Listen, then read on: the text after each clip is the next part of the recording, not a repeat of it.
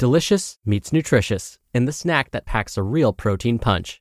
Wonderful Pistachios. Each 1-ounce serving of Wonderful Pistachios has 6 grams of protein, giving you over 10% of your daily value and making Wonderful Pistachios one of the highest protein nuts. But perhaps more than that, I love all of the flavors they have. Their sea salt and vinegar ones are my favorite when I'm craving that flavor but want to keep it healthy. But that's just the tip of the iceberg. Wonderful Pistachios come in a variety of flavors, like chili roasted, honey roasted, smoky barbecue, and jalapeno lime, perfect for enjoying with family and friends or taking them with you on the go.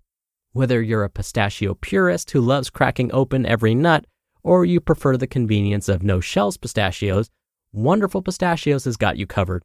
Grab Wonderful Pistachios and elevate your snacking game today. So fill up with a healthy snack when hunger strikes. Visit wonderfulpistachios.com to learn more.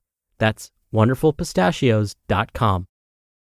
It's another Q&A edition of Optimal Health Daily, episode 1780, and I'm Dr. Neal, your host of the show. Hey there, welcome back to another Friday show where I answer your questions. Now, currently it is the first Q&A episode of the month, and once a month, and again, usually during the first Q&A episode of the month, I mention a bit about my background and credentials. So if you're new here or you've forgotten, you can better understand where my perspectives come from and why I call myself Dr. Neal. It's not just a nickname, I promise. So given this is the first Q&A episode of the month, here we go.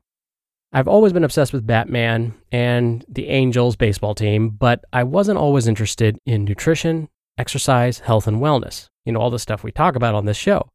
But being diagnosed with a chronic disease at the age of 19 definitely changed my life's purpose. It was at that time that I decided to focus my attention on helping others.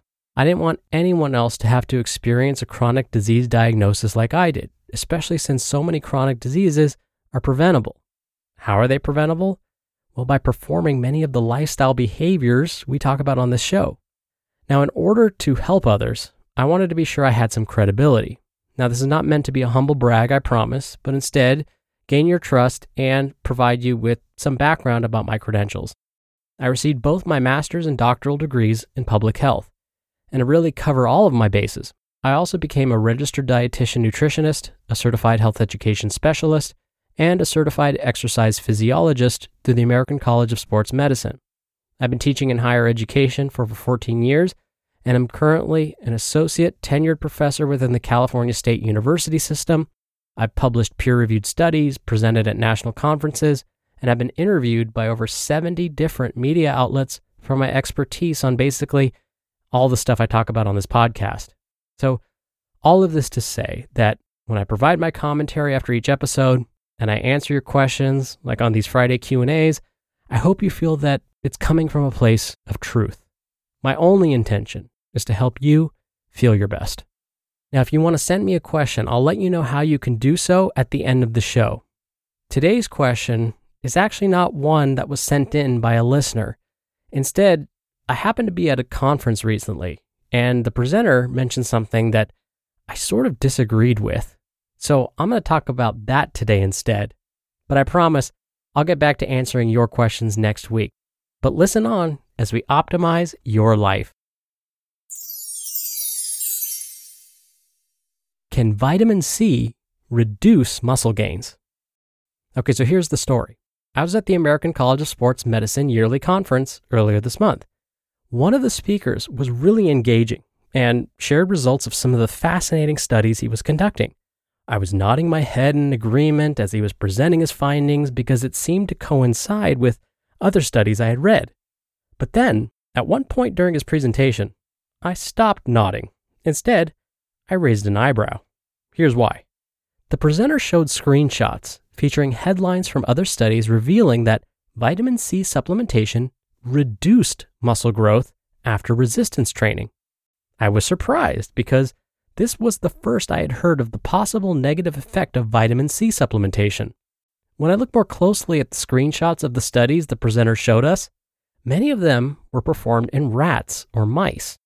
Now that's always a warning sign, but even so, maybe the presenter was onto something.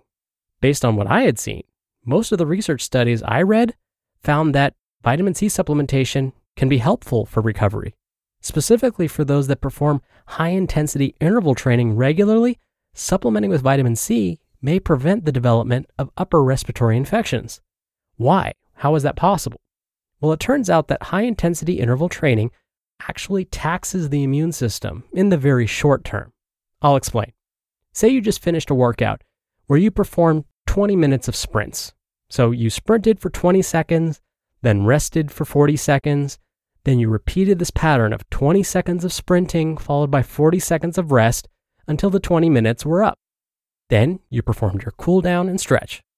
If we were to take a blood sample from you after this workout and look at your immune cells specifically, we'd find that they are not as active and/or there may be less of them floating around your bloodstream.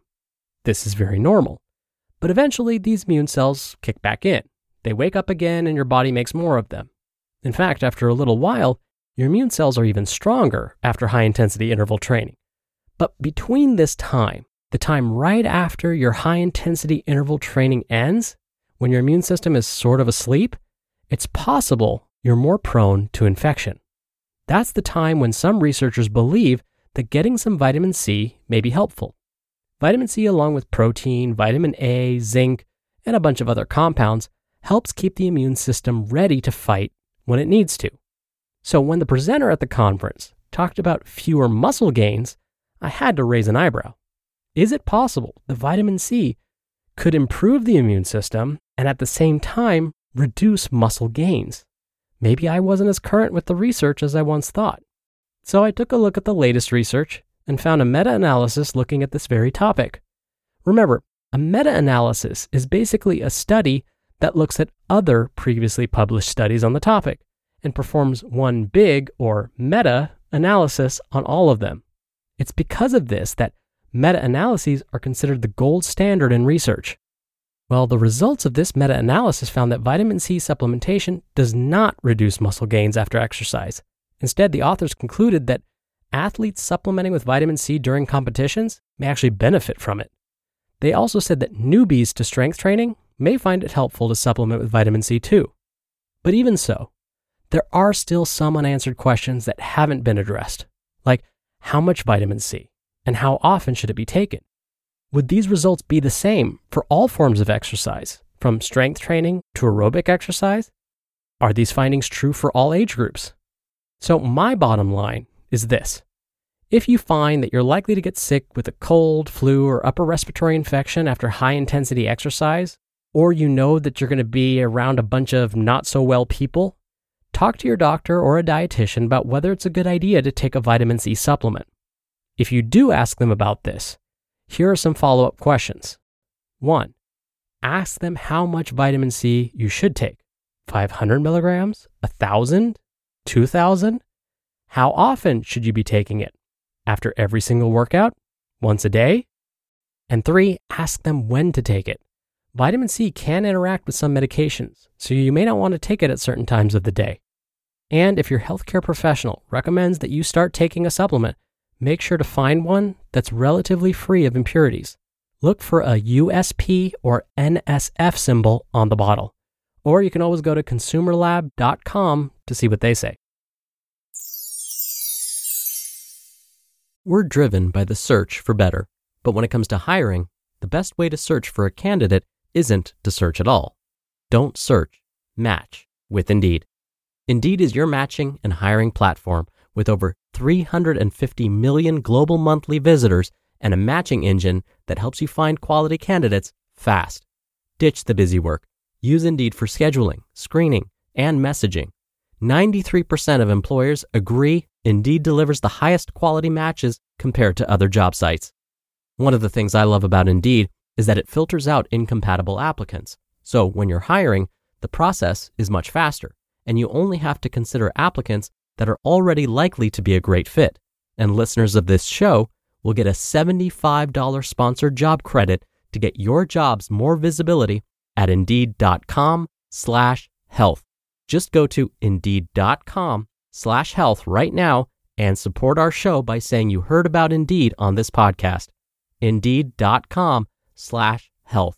Terms and conditions apply. Need to hire? You need Indeed.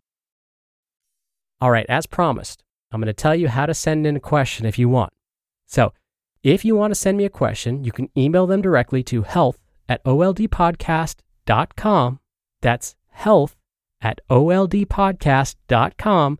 Or if you want your voice played on the show, come by oldpodcast.com/ask. Lastly, you can do it the old-fashioned way and call in your question. The number is country code 161. I love OHD. All right, that'll do it for today. Thank you so much for listening every day. Thank you for listening all the way through, and I'll see you back here tomorrow where your optimal life awaits.